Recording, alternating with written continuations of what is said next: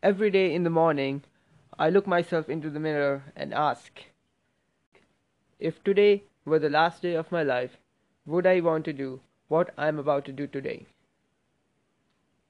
Rightly said by Steve Jobs, the founder of Apple himself. It's the reality nobody wants to die. And it's also the reality that you don't have lots of time so that you can spend your or waste your time somewhere else.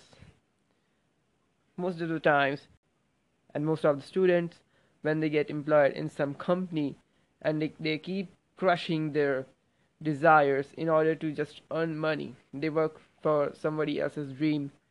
They do all that. They have family, and at 60 they retire.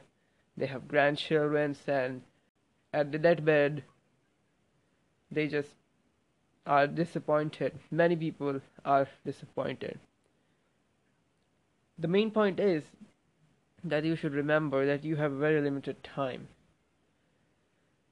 It is so less that by the time when you would recognize that all the process which had been going till date was just a foolishness of your mind, you thought that you're doing great, but it was just a foolishness, it would be too late for you. So it's very necessary and very important for you to follow what you want to do.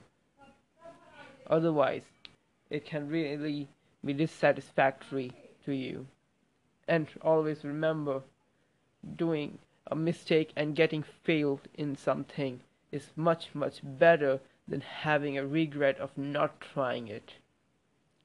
If you don't give a time to something which you want, then you would be regretting at a time when you don't get it.